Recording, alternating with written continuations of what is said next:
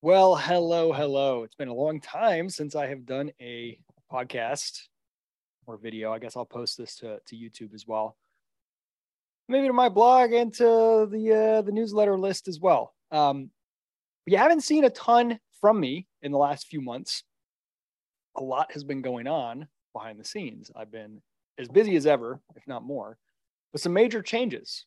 So just today, I sent an email to all of the investors, all the amazing investors who took a chance on me. After we built up Praxis for 5 years, starting in 2013, and Mike Maples, a world class investor from Floodgate, reached out to me one day, cold email, and got a conversation started that ended up resulting in me raising a round to build the platform that would eventually be Crash.co.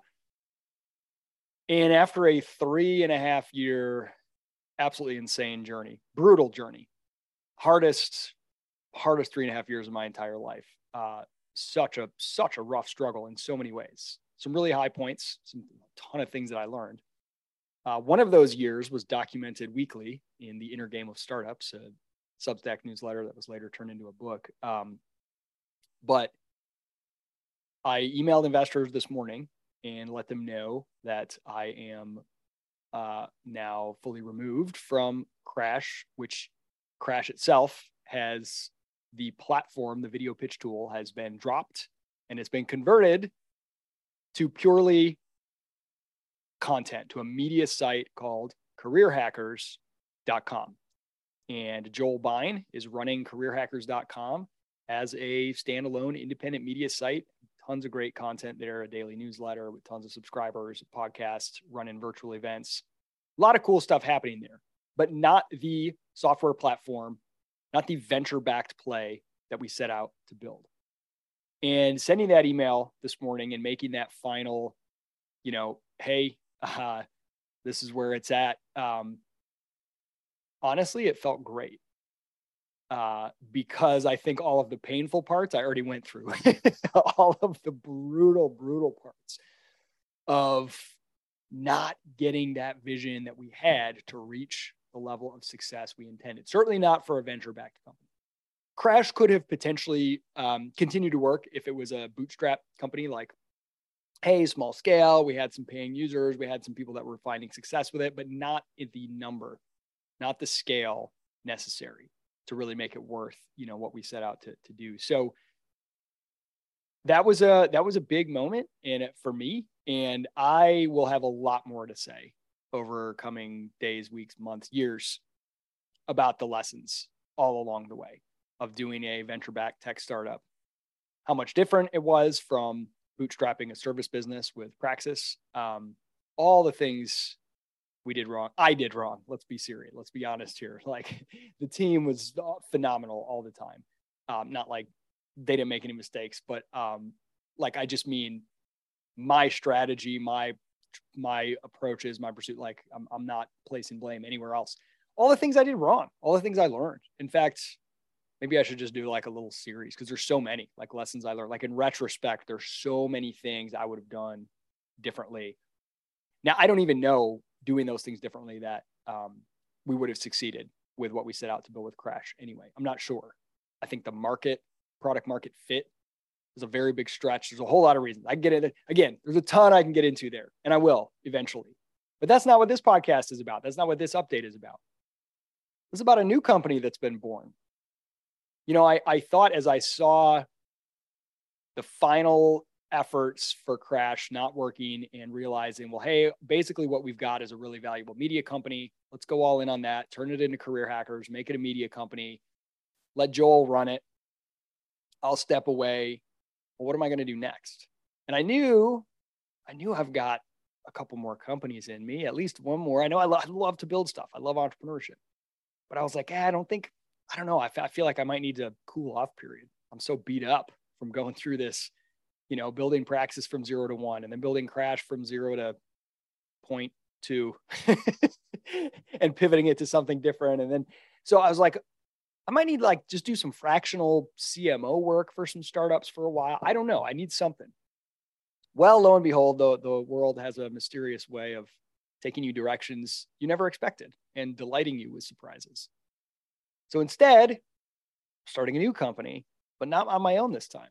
I'm a co-founder, which is also a first for me. And Jared Fuller, who I've known for years, at least a dozen years. We go way back to the days when I was working in the nonprofit world. I think he was a college student when I first met him. Then he dropped out and started a marketing agency. We were both in very parallel tracks way back in those days, 2013, 2012, talking about entrepreneurship as the most viable means, as the most effective means for improving the world, advancing human liberty, things like that. He went and started a company actually in the job space, actually very similar to Crash, way ahead of its time, called JobHive. I was an early customer and user of JobHive, which was very cool. It used video in a very unique way. It was kind of a similar idea of like, hey, the resume is not working as a filtering mechanism. And he had just insane, crazy stories with JobHive. Ended up going on from JobHive, which actually had a ton of success. And it fell apart for reasons unrelated to failure of product market fit, at least from my estimation. So I think he did it better than I did at Crash. He went on to work at PandaDoc and helped them, get start very early on. And he grew their sales team and their partnership strategy. And he set up this massive partnership with HubSpot, which propelled PandaDoc to huge success. And while he was at PandaDoc, I had started Praxis and was building Praxis. He built an entire sales team from Praxis participants. He was our first super business partner.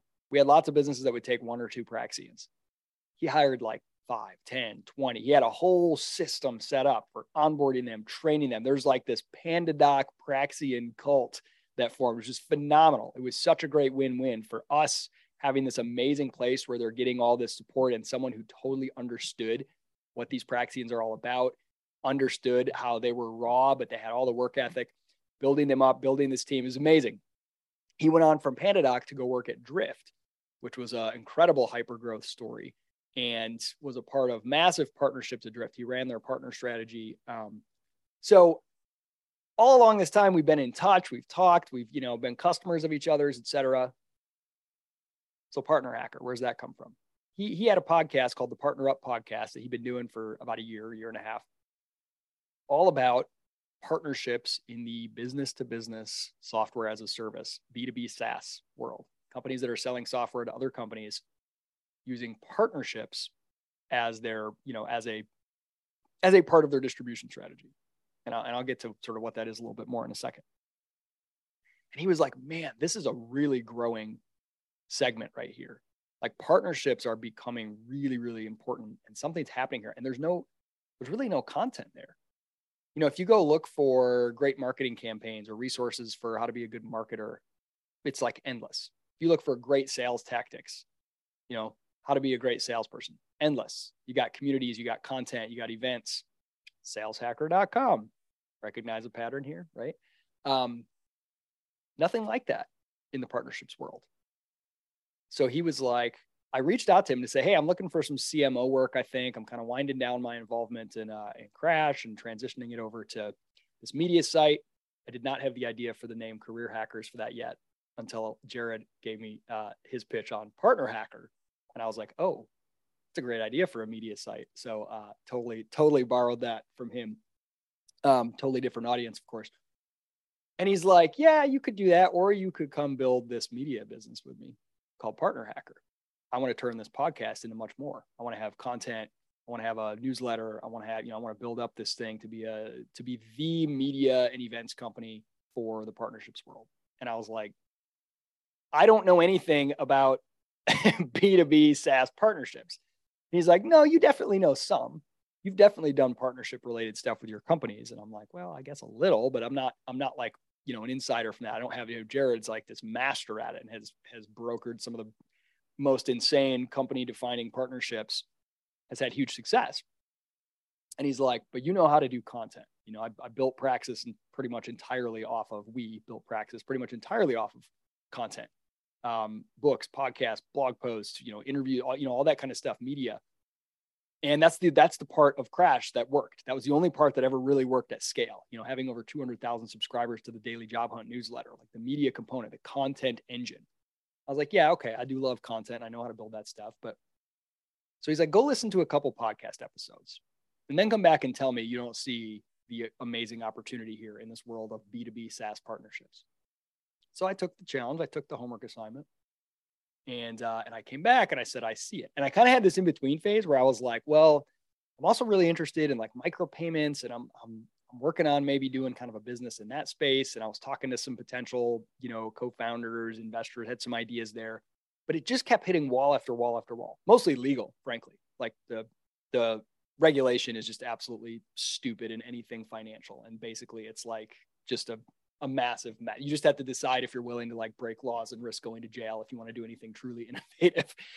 I was like, yeah, maybe if I didn't have 4 kids, I would go do gray market, black market stuff on micropayments, but just kept running into walls.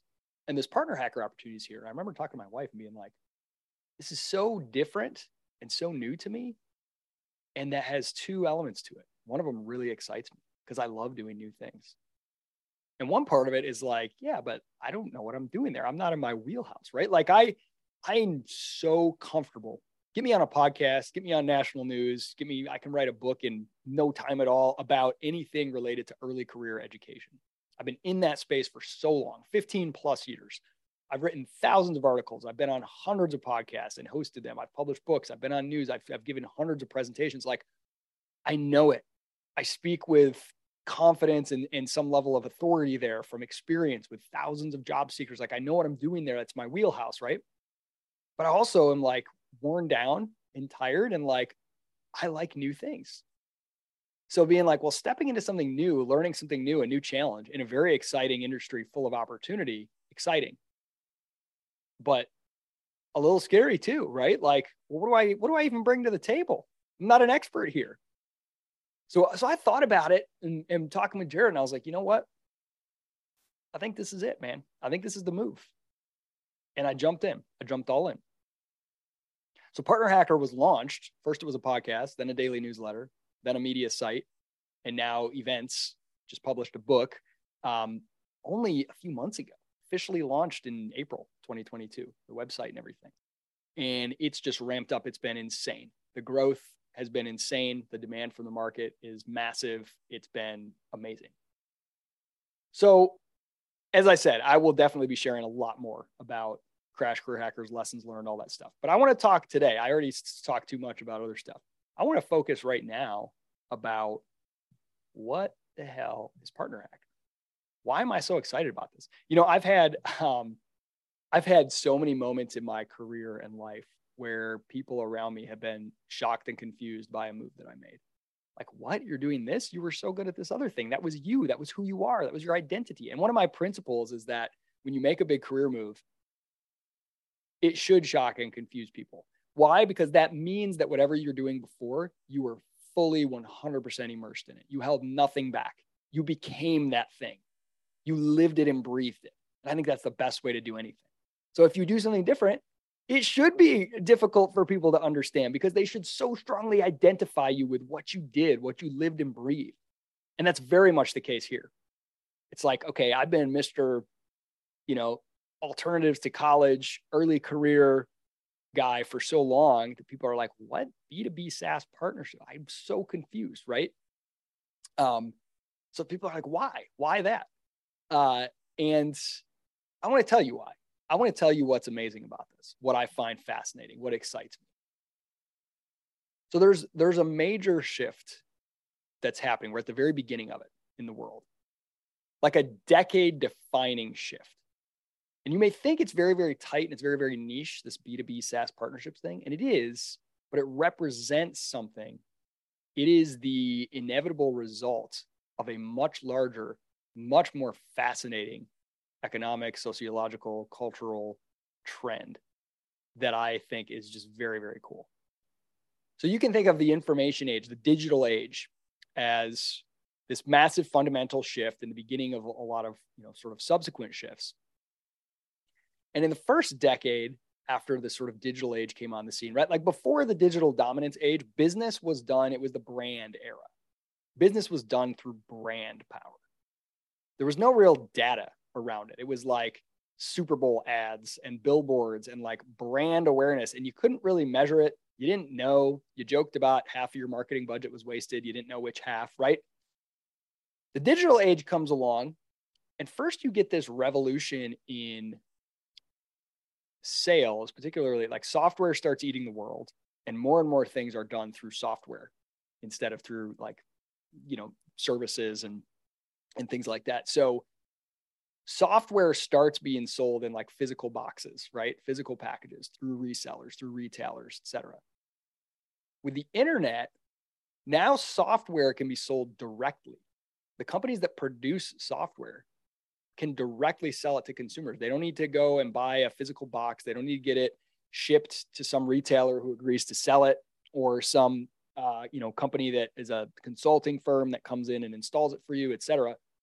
You have SaaS, right? Software as a service. You pay every month, and it's you're connecting to it, you're streaming it from the cloud, so to speak, until you decide you don't want it anymore and you stop paying, right? So all of these software tools is like this proliferation. Instead of these big giant conglomerate packages that do everything for you and get installed once a year by some massive, project, you start to see the unbundling happen, where you've got all these tools developing and people are buying them on a subscription basis. And the sales process for that, this direct sales process, you start to get things like the systemization of it with tools like the CRM, customer relationship management. Salesforce is like the biggest one, right? That you have Salesforce, which is itself a SaaS tool that is allows you to systematize and scale the direct sales of your software tool. If you're a business, especially for B2B, if you're selling software to other businesses, your sales reps can manage massive amounts of people without ever physically going and playing golf with them and doing kind of this old school stuff. Massive amounts of prospects and leads and customers, and in a very systematized way. And you can do things on like a bulk scale and all this stuff, right? So the decade of like sales tech, right, was like the 2000s. And you can see all the companies that build and sell this sales tech became monsters. Like not all of them, but many of them did, right? In the industry as a whole. The next decade was marketing tech, the 2010s. You had the HubSpots of the world. You had the number of marketing, the MarTech stack, marketing technology stack of software. It went from a few hundred in 2010 or 2009 to 10,000 last year. 10,000 different software tools. And you think of all these different tools out there, right? Everything from, from your MailChimp that manages your email newsletters to things like Mixpanel that shows you all kinds of data on who's visiting your site to, it's endless, right? To like even tools like Zapier that just helps your other tools talk to each other well, right? Tools like HubSpot, certainly. Landing page builders like ConvertFlow, form builders like Typeform, like all these marketing tools. So marketing automation, that decade sort of happened, right, in the 2010s, where now you can start to, all that marketing you're doing based on data, you're doing it at scale. You're able to automate it. You're able to create these processes and workflows. Someone visits your site and then they go to Facebook, they automatically get served an ad based on where they visited on your site. If they click that ad and they go to something to download an ebook, they automatically get triggered a series of emails over the next few days that are the content changes based on other actions that they've taken, tailored to them, right? You kind of get this whole thing of account-based marketing where everything is tailored to the individual based on their behaviors and who they are and all this kind of stuff. Now we're entering a new era. And I believe it's the era of ecosystems. I believe it's the partnerships era. Because what happened was, the customer is getting overwhelmed now. The digital age kicks off. Companies realize they can now directly sell, directly market. They can target with data. They can automate. They can do all this stuff. Cost of information and targeting and all this stuff has gotten so low. Everyone's doing it so much that we're overwhelmed. There's studies that show the average person sees the average American between 400 and 10,000 ad impressions a day. Like overwhelming amounts of information. Cold emails, cold calls, people trying to directly sell you their services, their software in particular, ads everywhere, right? It's overwhelming. So what are consumers doing? They are sort of retreating inward to their network, to their circles of trust, to the ecosystem in which they live, which has all these different nodes. It's sort of like a more of a messy, complex network, right?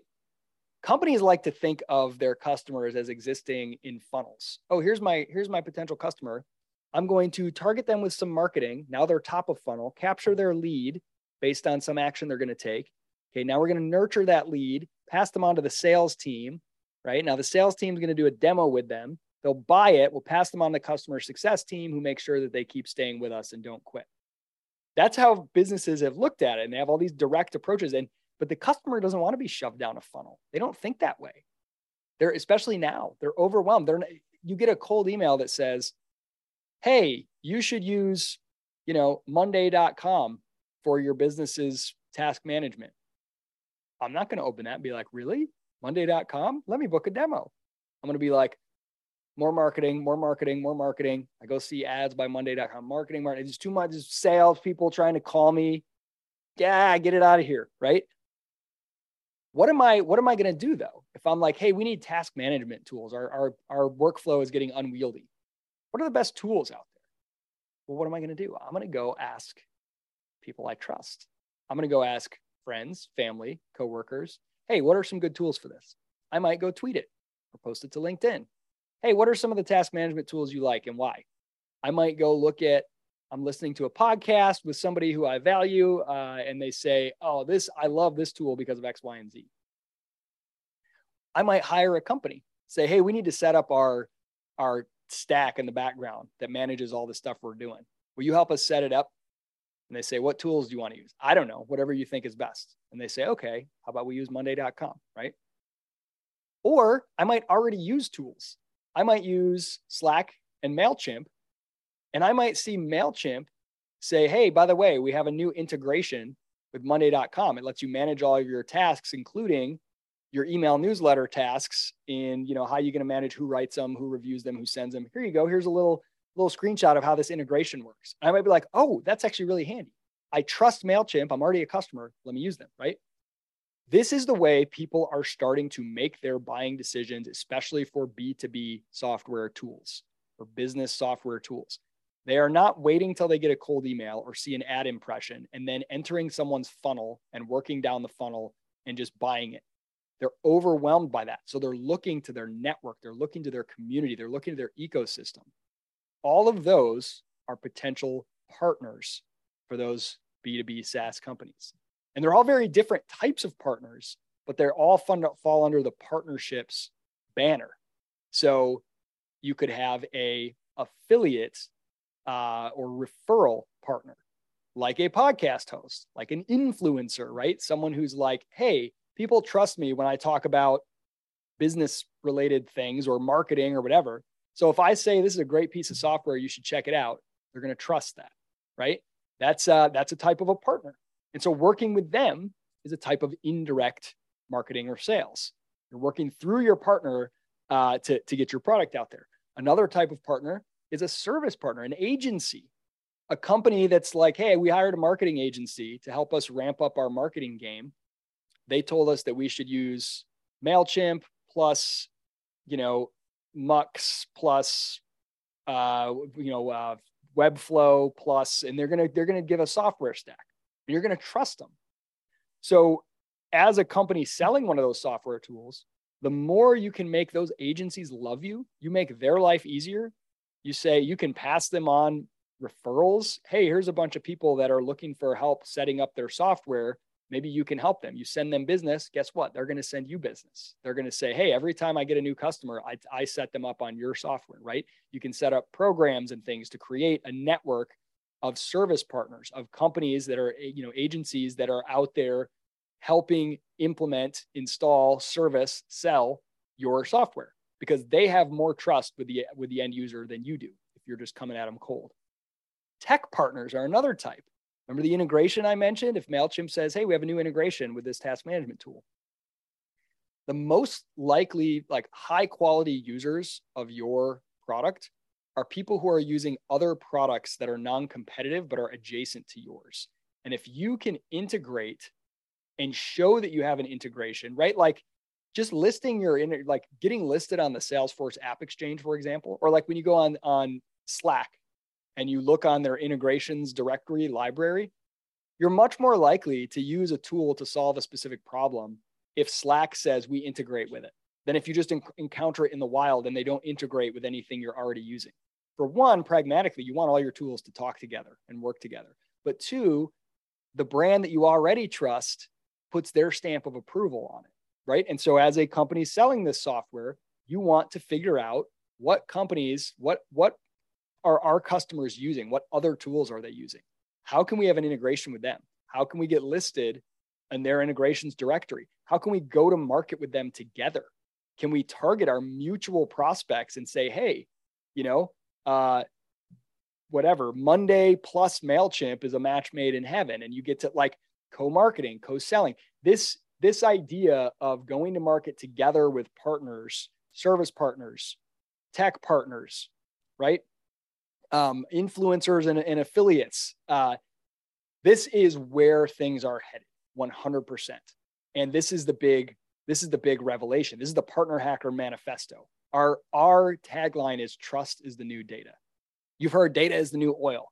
So everybody get all the data from all the people, and then start blasting them with automated messages of every kind and just trying to like target ads at them and hit them with emails and all this kind of stuff. People are overwhelmed by that. They don't want their life run by algorithms. They don't want to be targeted and crammed into your funnel based on their data. They want trust. They want to go to somebody, hey, we're setting up something for payments. What should we use? And their buddy who's a developer is like, use Stripe. I'm rabidly in love with Stripe because they have such good documentation. You'll be like, cool, I trust you, right? You trust them. You're not going to go with whoever hit you with the most ads on Twitter, whoever sent the most. You're overwhelmed by that stuff. How does Stripe make that person give you that recommendation? By recognizing that all developers, if we make developers love us, they have influence. That's our ecosystem. So let's give them something. Let's give them great documentation. Let's give them things that make them happy and make their lives easier. And as a result, they will be loyal and rabid, and we'll have this whole ecosystem, right? Look at Salesforce. Their whole thing is, and this is like any platform company's approach. We're going to build a platform that anyone can build on top of. We're going to have APIs. We're going to open up things so that people can build tools on top of ours. And there's so many companies. Salesforce claims that, I don't remember the stat now, I'm going to get it wrong. It's between $5 and $10 for every $1 of value that Salesforce creates, of every $1 of revenue that goes to Salesforce. Another 5 to 10 on top of that goes to people in their ecosystem, to service companies that help you set up and maintain Salesforce, to other technologies that you buy in addition to Salesforce to plug into it and help it do other things that integrate with it, right? Like, their ecosystem is so big, which means that they are connected to so many other things. They're resilient. They're anti-fragile, right? Complexity in an ecosystem actually makes it more resilient. You think about an ecosystem in nature, you look at something that you have all these different species mixed together, all in this big giant thing. It gives a resiliency there. If any one of them dies off, the whole ecosystem doesn't necessarily die, right? So if your product is being distributed not just through your sales team and your marketing team, but you have a whole network of hundreds of, let's say, influencers who have audiences who are also talking about your product. You have dozens of companies that you have integrations with, and you're getting new customers through them. They sign up for their software, then they add on your software to do an integration and to do some additional, work. You have agencies out there who are selling and servicing companies' needs in whatever area you serve. Say it's marketing tech. They're constantly getting new clients onboarded, right? Now you have this diverse, it's like one of the companies in this space, PartnerStack, they sell a tool to manage your partnerships. They say, what if you had no sales team, right? And the idea is, what if the world was your sales team? What if all these people that are not inside your company were the ones, your ecosystem, your customer's ecosystem? So this is the shift. And what's crazy is we're at the very early innings, like decade of sales tech, decade of MarTech. This is the decade of partnerships, of partner ecosystems. And we're just starting to see the beginning. Right now, there's like 200 companies or so that sell tools for managing your indirect sales partnerships, tools that help you look at other companies that you work with and compare your databases to see people that are, oh, they're a prospect of ours, they're a customer of yours. Hey, will you help me go reach out and make them a customer of ours, and vice versa, co-selling, right? Tools that help you manage affiliates and get them automatically paid and all this kind of stuff. All these like partner tech, there's a couple hundred companies there. By the end of the decade, just like with MarTech, there'll be thousands, maybe 10,000. It's the beginning of a massive growth area because the ROI on direct sales and marketing is plummeting. It's getting costlier and costlier to target those people, to get their attention. Privacy concerns have made it even harder. People don't want to be tracked and bundled and turned into a widget of data and crammed down your funnel and fed an automated drip of emails constantly. They're overwhelmed, right? So getting integrated into the communities, living in market instead of go to market, like it's some kind of attack where you're sitting up on a hill throwing bombs at your market. Go to market, your target market, right? Metaphors we live by. Not the best metaphor analogy, a funnel, cramming everyone into this linear thing that gets them to your product at the end. Living in your market, it's an ecosystem. You're a part of it, and you're building trust by giving. You're giving people value, and you're making them want to send customers your way. You're giving your customers a great experience, making them want to tell other people, right? You're sending leads to service agencies. Hey, our users really want to do X, Y, and Z. We can't do it. It's not our core business model. Do you want to service them? And they say, wow, this is great. Thank you. And they start to sign up more of their customers with you, right? It's like a create value first. And this is why you can see, obviously, if you've been following me and Praxis and Crash and Career Hackers, you see it. The value creation mindset, create value, create a project for someone, do free work, send them a pitch that shows demonstrably how you'll create value, create a value prop. That's what the partnerships world, it's applying those lessons for your individual career to the business.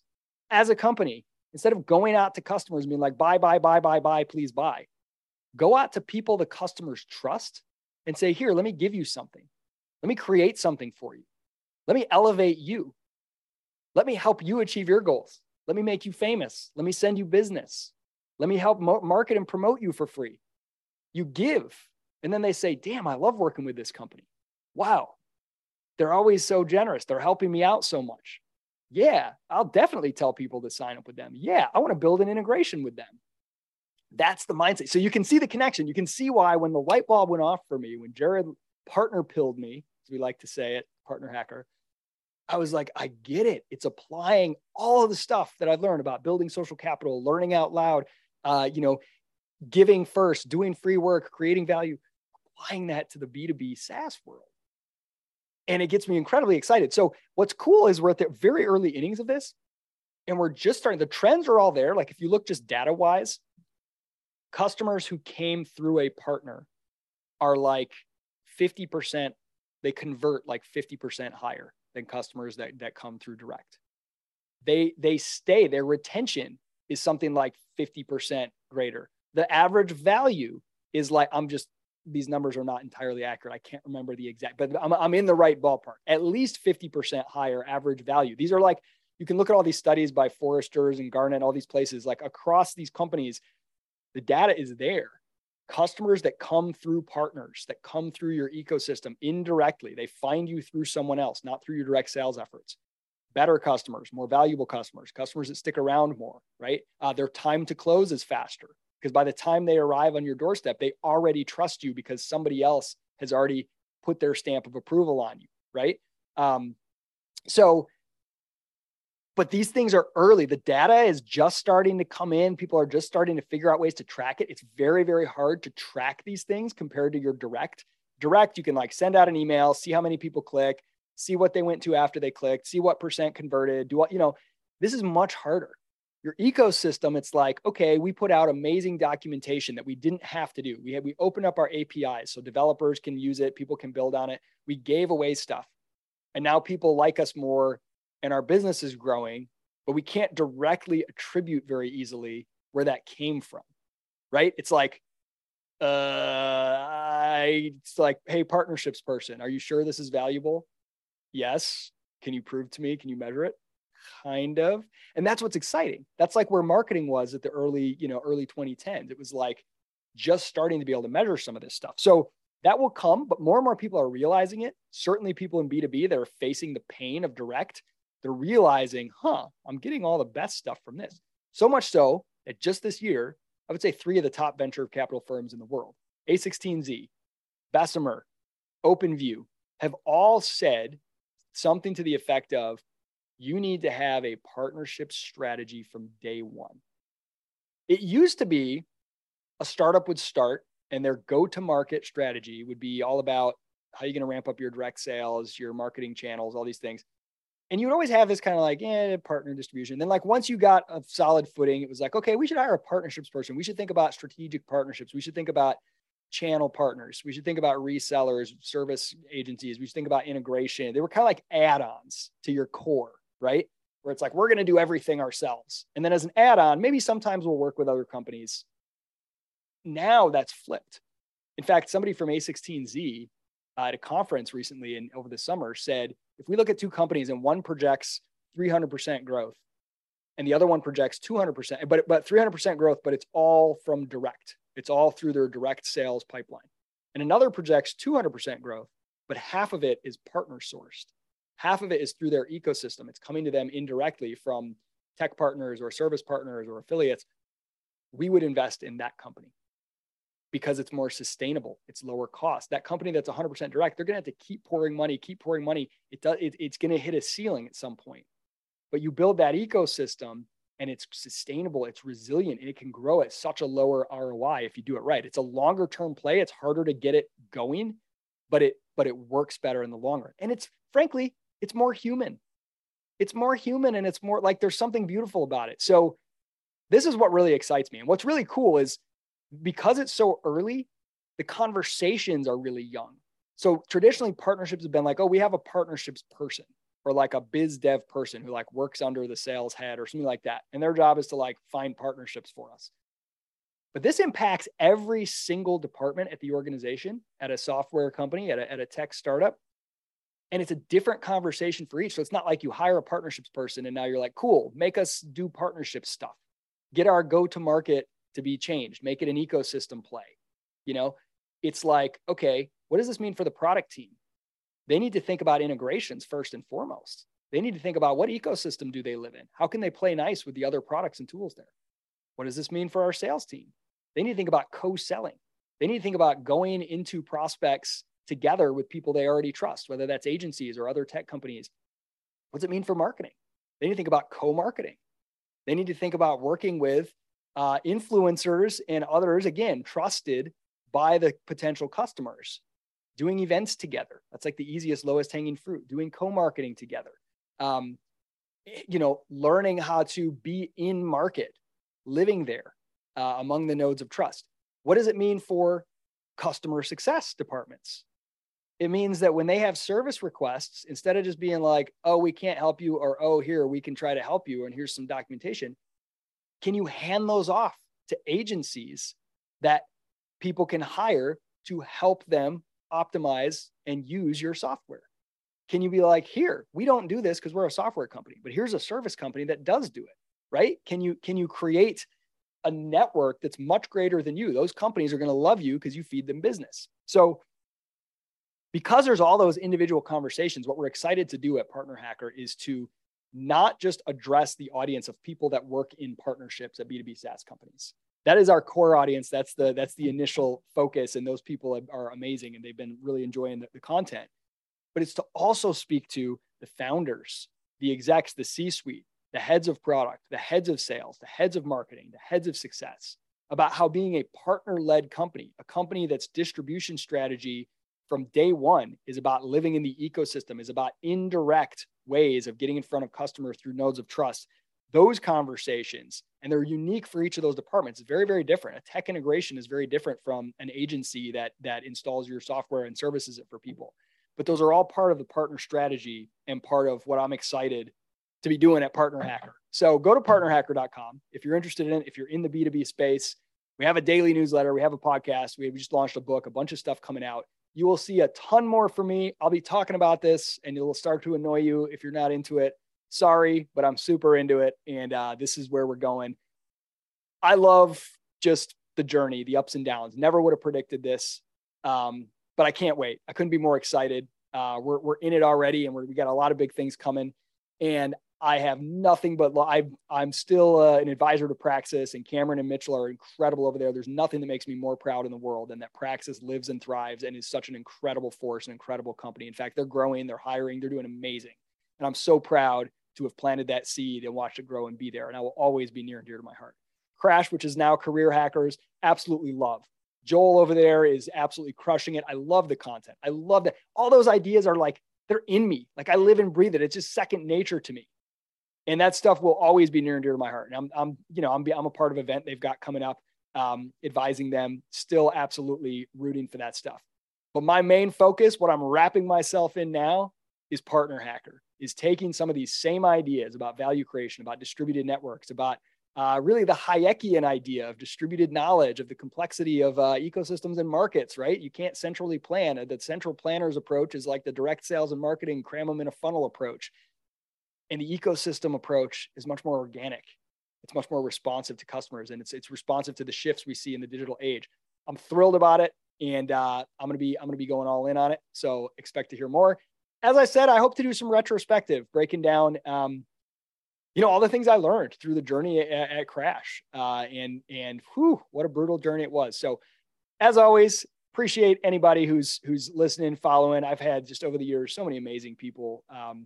Follow the podcast, follow the blog, shoot me emails and stuff all the time. I love it. Any questions you have about PartnerHacker, I'm always around, Isaac at partnerhacker.com, or anything really. So until next time.